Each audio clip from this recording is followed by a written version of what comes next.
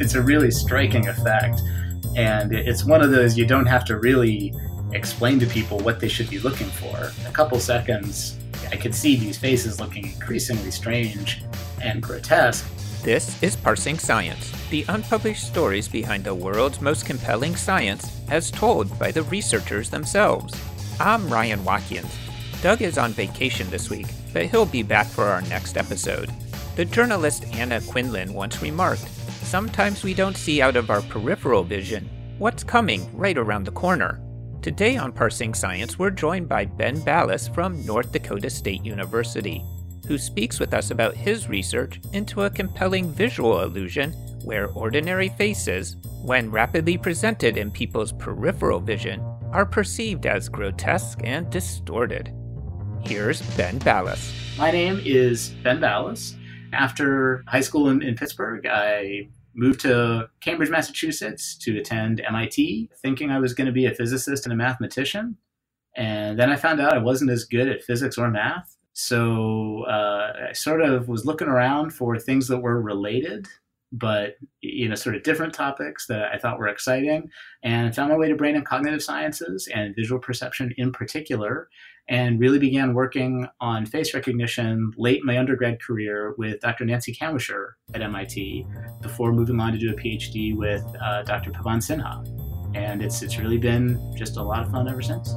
As with many scientific discoveries, the flashed face distortion effect was first observed by chance. It has since become a popular illusion that can be experienced through watching an online video, and we have one for you to try out at parsingscience.org/E37. We started our conversation with Ben by asking him how he first learned of the illusion.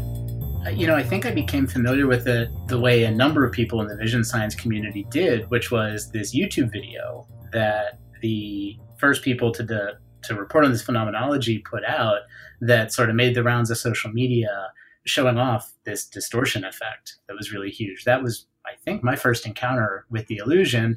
And then shortly afterwards, I suppose, it was an entrant in the Illusion of the Year competition at the annual Vision Sciences Society conference that I attend. So I got to see it there and hear them talk about the illusion and how they had sort of discovered this weird phenomenon. And, I think my first reaction was probably just, whoa, right? It's a really striking effect. It's one of those you don't have to really explain to people what they should be looking for. I talk with my students in undergraduate classes a lot about visual illusions as this tool for thinking about the mechanisms of vision. And, depending on the effect, sometimes you really have to say, okay, guys, the thing you should be looking for here is this.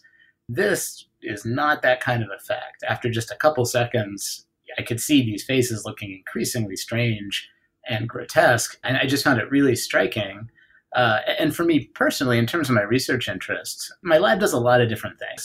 And over the course of my career, one of the things I worried about as a grad student and a postdoc is whether my research sort of seemed coherent to people because of these different things I was interested in.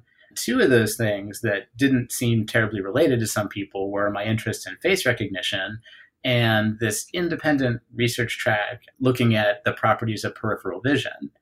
And so as someone who thought a lot about faces and thought a lot about how your peripheral vision is different than what happens in central vision, this illusion with these incredibly strange faces out in the periphery really just felt like, the thing I needed to know about. Illusions and the errors they illuminate give researchers unique opportunities to learn about the brain and how it functions. In episode 32 of Parsing Science, we learned about the speech-to-song illusion from Mike Vidovich. And back in episode 9, we heard about the role of emotions in the rubber hand illusion from Beatrice de Gelder. Ben shared his thoughts on the role of illusions in cognitive neuroscience research. See, I think there's two ways to think about it. A lot of illusions, you can talk about them in terms of an error. But something I also stress to my students a lot is you have to remember that your vision works most of the time. So what you're often seeing in some of these illusions is the byproduct of something that does a really good job, almost always, being presented with something kind of outside its purview. It gives you this special insight into the mechanism sometimes because you can sort of see the limits of what that aspect of vision does for you. In this case, one of the first things I thought of after seeing the effect is this phenomenon called visual crowding that I sort of wondered if the illusion could be related to. In visual crowding, the phenomenon is if you take, say, a single item like a letter that you're looking at in your peripheral vision, you can make the letter, the right size and everything for how far away it is from central vision to make it readable to you. It's going to look blurrier because it's out there in your peripheral vision, but in most cases, if you put one letter of a decent size out there, you'll be able to read it, even though you're not looking right at it. In crowding, the funny thing is, if you just put some letters next door to it, these items that we call flanking elements, just the presence of those things beside the target suddenly make that single letter that you could read before really difficult to identify. And this is probably one of these cases where whatever your visual system is doing to kind of summarize what's out there in the periphery, it's not the right tool for trying to read a single letter surrounded by other letters. And that's something I thought about in the context of this illusion. Maybe seeing these faces where they are in the visual field and seeing them change so rapidly is a case where this mechanism you use a lot of the time to do useful visual work just isn't up to this particular stimulus, right? It can't measure enough stuff to make those faces not look strange to you. We asked Ben to describe how our vision system works and why objects in the periphery are so challenging to discern. Probably the best place to start is with your retina, which is the place where you are doing sensory transduction for vision. The light comes into your eye and it gets back to your retina, and then you have photoreceptors back there with photopigments that allow you to transduce the incoming light into an electrical signal that you can propagate back to the rest of the visual system. An important thing about our retina is that it's not the same everywhere you go along its surface. And so there's a couple of different things we can say about that. One of the first things to say is you have more than one kind of photoreceptor in the retina to help you measure light. Most people are probably familiar with cones versus rods, and those are two different classes of photoreceptor that you have on the retina that are sensitive to different wavelengths of light. So they help you transduce different kinds of light that come into your eye. And to talk about the periphery, an important thing to know is that the cones and rods are distributed very differently across the retinal surface. And in the middle, that's where you have the greatest density of cones is sort of right there in central vision, and they fall off very rapidly in terms of density as you move away from central vision. And rods basically do sort of the opposite, right? You have more rods as you move out towards the edges of your vision. And that's sort of a first place to start in terms of talking about what things you sort of can and can't measure about light if it lands on different parts of your retina. So your cones are responsible for providing you with your color vision because we also have 3 different classes of cones that live on your retina. And basically by looking at the responses of those 3 different kinds of cones, you can essentially make an estimate about the wavelengths of light you're seeing, and you experience that as color percept. Your rods don't really let you do that. Rods are just their own class of photoreceptor, and if you're only listening to the signal coming from rods, you're not going to get color vision. The other things that are important to pay attention to are how signals from photoreceptors converge on later stages of vision. Ben leads the High-Level Vision Lab at North Dakota State University. The lab is interested in 2 big questions. What features do we use to recognize things in the real world? And how do we learn to recognize things around us? Student researchers are major contributors to the lab's work, and as we learned from Bryce Hughes in episode 26, lab experiences can be instrumental in the persistence to graduation for undergraduate students. Here, Ben explains how he met Hannah Pearson, his undergraduate co-author on the paper. I actually met Hannah when she was still in high school, right before she was coming to campus in the fall to be an undergraduate. And I met her at a community event. I was helping out to serve brunch at a local temple in town. And it should be said, I have like a very sort of indirect relationship to the temple. Basically, friends told me that they were shorthanded and they needed someone to help, sort of scoop breakfast food. So I'm standing there doing this, for most of a morning. And at some point, as they're rotating people out, Hannah, who I didn't know before then, is next to me, serving up the scrambled eggs or something like this. And, we sort of get to talking, just, okay, hey, what's your name? Oh, you're heading to NDSU. That's great. And she mentioned she's interested in psychology, and she's interested in getting involved with research.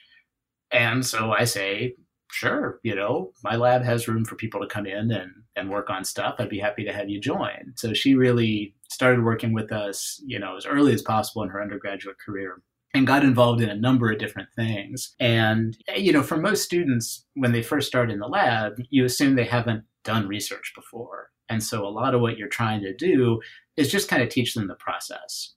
Since Hannah started with us so early in her undergrad career, very quickly I was sort of thinking, okay, I'm going to have to think a little more long term about what kinds of things to give her that are more challenging, right? More sophisticated things to do to reflect how much she's learned. And so, I sort of said to her after a little while, we're at a point where I feel like you know how to do this stuff, and I really want to push you to think about questions of your own, because she was already thinking ahead to graduate school. It turns out that the flash face distortion effect was something that, Hannah saw and basically was like, that is amazing. What's going on with that? I want to know how it works. And I said, that's great, because we don't know how this thing works, and it's really striking. Ben and Hannah's article describes 3 sequential experiments that they conducted in order to examine how the illusion functions. Doug and I were interested in hearing how the experiments were set up and what the participants experienced as they contributed to the research. When participants came in, after they did, the whole consent process and had the task explained to them, they'd sit down in front of an ordinary desktop computer monitor, pretty big one, because we need to make sure we can put these images, kind of far out in your periphery in some of our experiments. And before they get started doing anything, we show them the original YouTube videos of the illusion, just to kind of give them a sense of, okay, this is the effect that we're referring to. Here's what it looks like.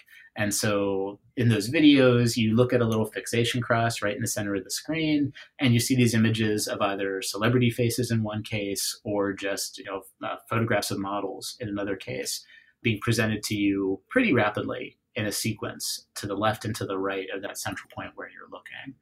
So after they watched the videos, we basically said, okay, we're going to show you different versions of that same illusion, and we want you to tell us how distorted the faces look to you on each trial. So just use the numbers 1 to 7 to tell us it either didn't look distorted at all, or it looked incredibly grotesque and distorted.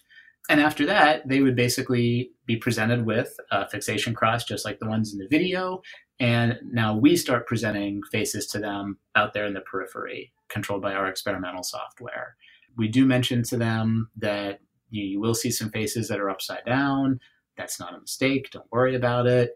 But in every case, tell us how much you see these faces looking distorted to you. And sort of take as much time as you like, but we routinely tell people, don't agonize over it. Don't really dig in on the difference between a 5 and a 6 for minutes at a time. So yeah, that's sort of the physical setup. Most of the experiments didn't take terribly long to do, although it depended a little bit on how many conditions we had. But mostly folks hung out for probably about, 20 minutes or so, looking at these sequences and rating them for us. In the first of the 3 experiments, Ben and Hannah focused on how color may be contributing to the illusion, using a database of facial images that included the same models with and without makeup. They were able to study the influence of color on those experiencing the illusion. Here's what Ben had to say about their results from this first experiment. Makeup really didn't do much at all. The faces looked as distorted, makeup-free, as if they had lots of makeup on them, which was a bit of a surprise to us, because we thought, adding this lipstick and eyeliner, these faces really are just sharper looking. And when you see the distortion effect in the original stimuli, they look all these weird colors. That's part of what makes the faces look so strange. And so we really thought, adding some colors to these faces should enhance that, if anything. But that really wasn't the case. The inversion effect is a little harder for us to interpret, and something we had to sort of wrestle with a little bit in revising the paper for review is interpreting the Bayesian statistics we use to talk about the size of that effect. So there is this trend for the inversion effect affecting the distortion of the faces, but it doesn't reach these sort of standard thresholds for statistical significance. And when we look at these tools like a Bayes factor to try and talk about whether there's an effect of that or not, it's in this range where the answer really is sort of, it's anecdotal or weak evidence in support of that effect being there. And so it kind of leaves us in this position where we have to say, there's something maybe here, but if it's happening, it's very small, and we can't be unequivocal about whether it's there or not. So that first experiment was really, honestly, in some ways a little frustrating. These things that we thought would have a big impact really didn't have that much impact at all. And so after seeing these effects that were really about face appearance not pan out, so to speak, and not lead to these big changes in distortion, we were sort of talking about where to go next, and we agreed to move in a direction where we would test these more general properties of the sequence, things that weren't so much about a face looking like a face. And one of the first ones we did was the manipulation of presentation time. Just, how quickly do those faces in the sequence flash by for you? After this short break, Ben explains how, in Study 2, they tested properties of the illusion that could illuminate how the brain is tricked into seeing grotesque faces when there are none. This episode is sponsored by We Share Science. When researchers are curious about what is happening in science, they go to We Share Science to explore video abstracts uploaded by other researchers. You can search their vast catalog of video abstracts to learn about the latest scientific findings, or you can share your research with the world. Whether your research is in progress or already published, at We Share Science, you can share your science and grow your impact. Explore the world's research at WeShareScience.org. Now, back to Parsing Science. Ben picks up with his discussion of Study 2. The original report had sort of mentioned that, 4 to 5 faces a second seemed to be sort of optimal for making these things look the most distorted.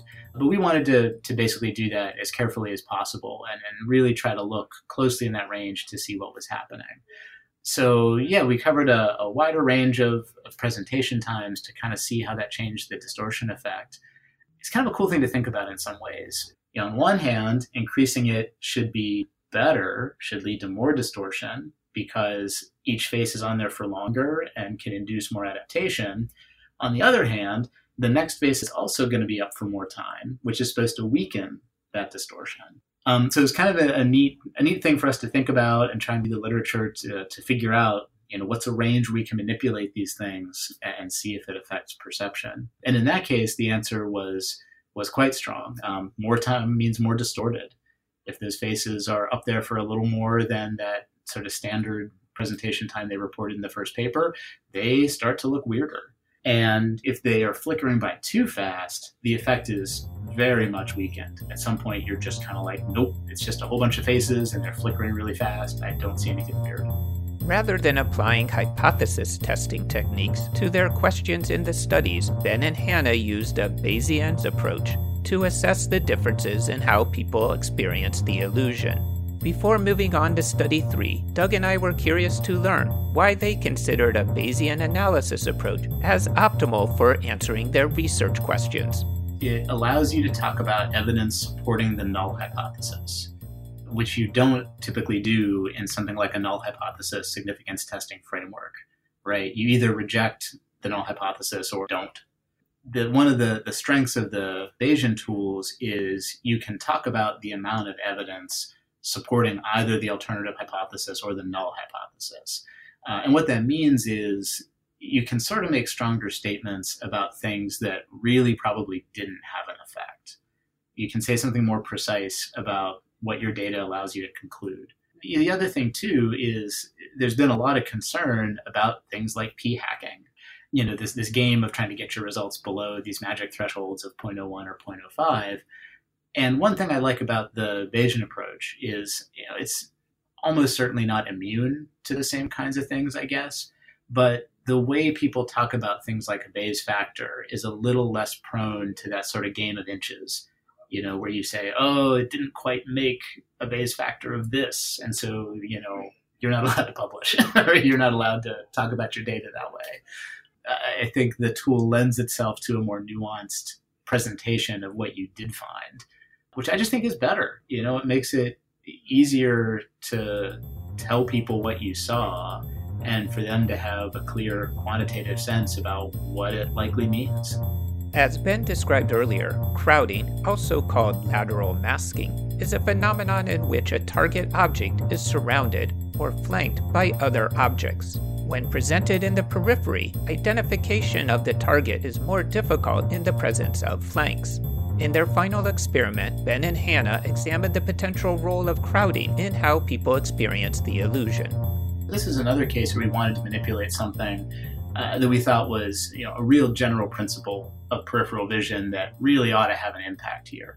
So one version of the story about why crowding happens is that you maybe try to measure something that's a little more like a texture to describe what you're seeing out there in the periphery.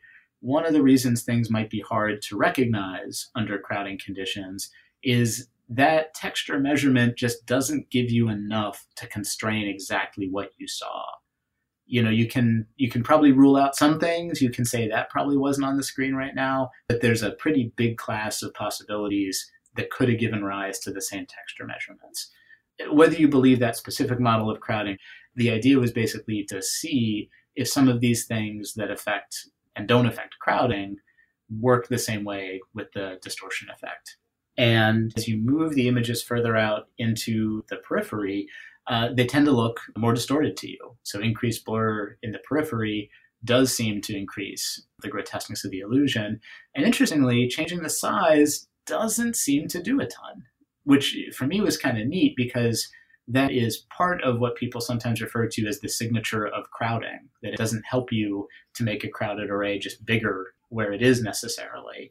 It tends to be sort of invariant to that scaling.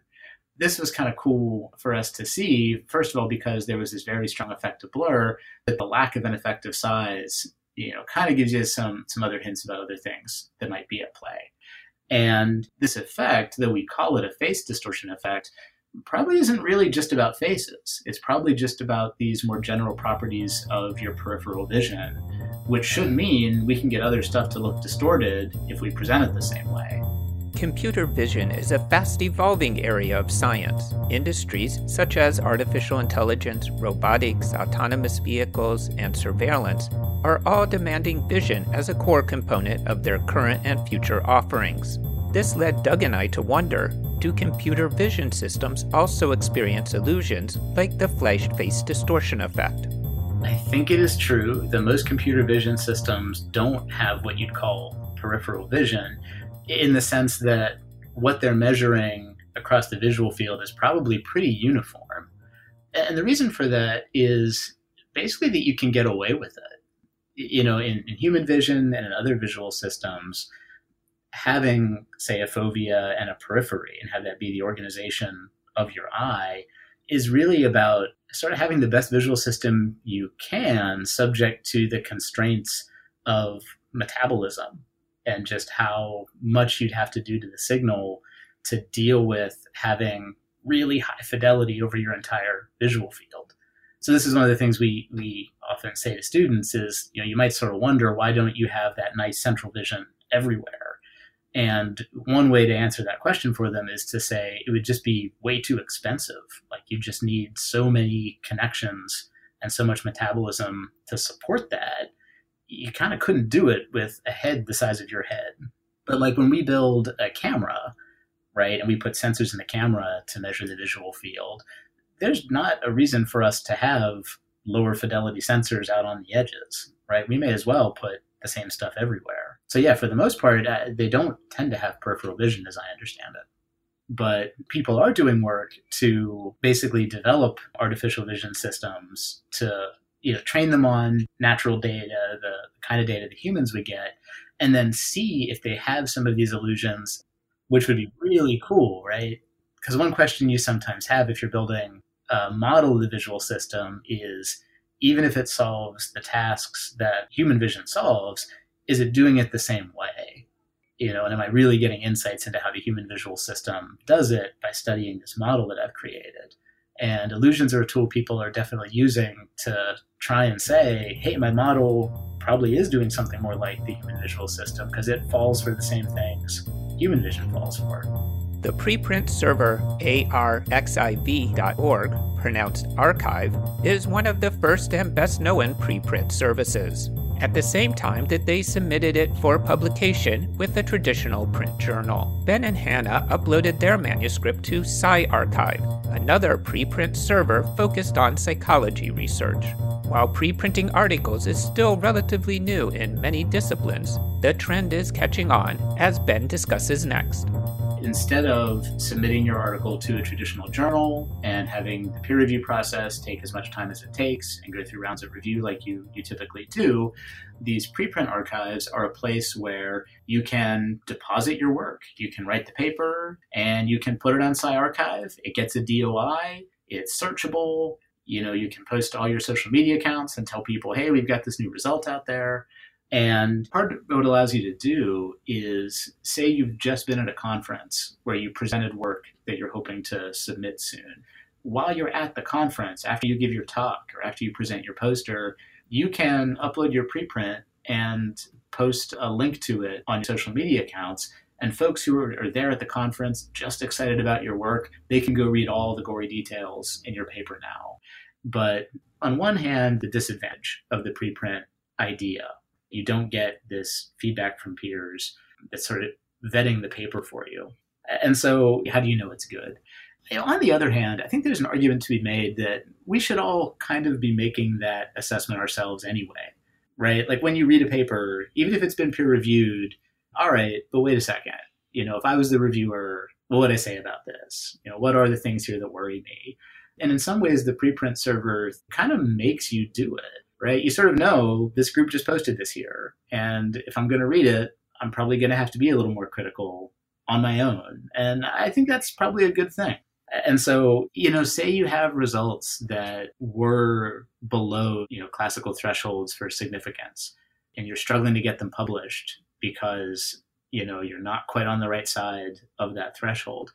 People talk a lot about the file drawer problem and those kinds of results remaining in limbo. And no one really knows what happened because they're hard to publish. In some ways, the preprint servers help you solve that problem because you can upload it and you can say, look, warts and all, here's what happened. And now it's something people can search for. It's something they can cite if they want to. And maybe that means people can give feedback about maybe why things turned out the way they did, or at least just all be more informed about what kinds of experiments people have done and what stuff they found out about that they haven't published.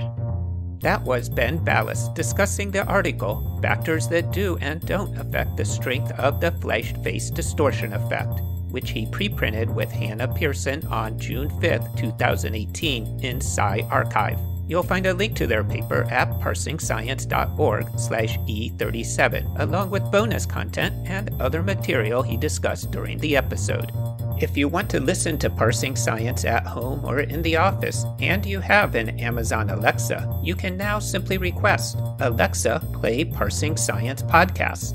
Reviewing Parsing Science on iTunes is also a great way to help others discover the show. Head to parsingscience.org/review to learn how to do so. Next time on Parsing Science, we'll be joined by Pete Capilati from Penn State University, Abington. He will discuss the not-so-distant past archaeological research projects he writes about in his book, Adventures in Archaeology. The ranger said, and I thought it was one of the best answers I've ever heard, he said, the only person who knows what that symbol means is the person who made it. and I said, why didn't I think of that like 40 years ago? We hope that you will join us again.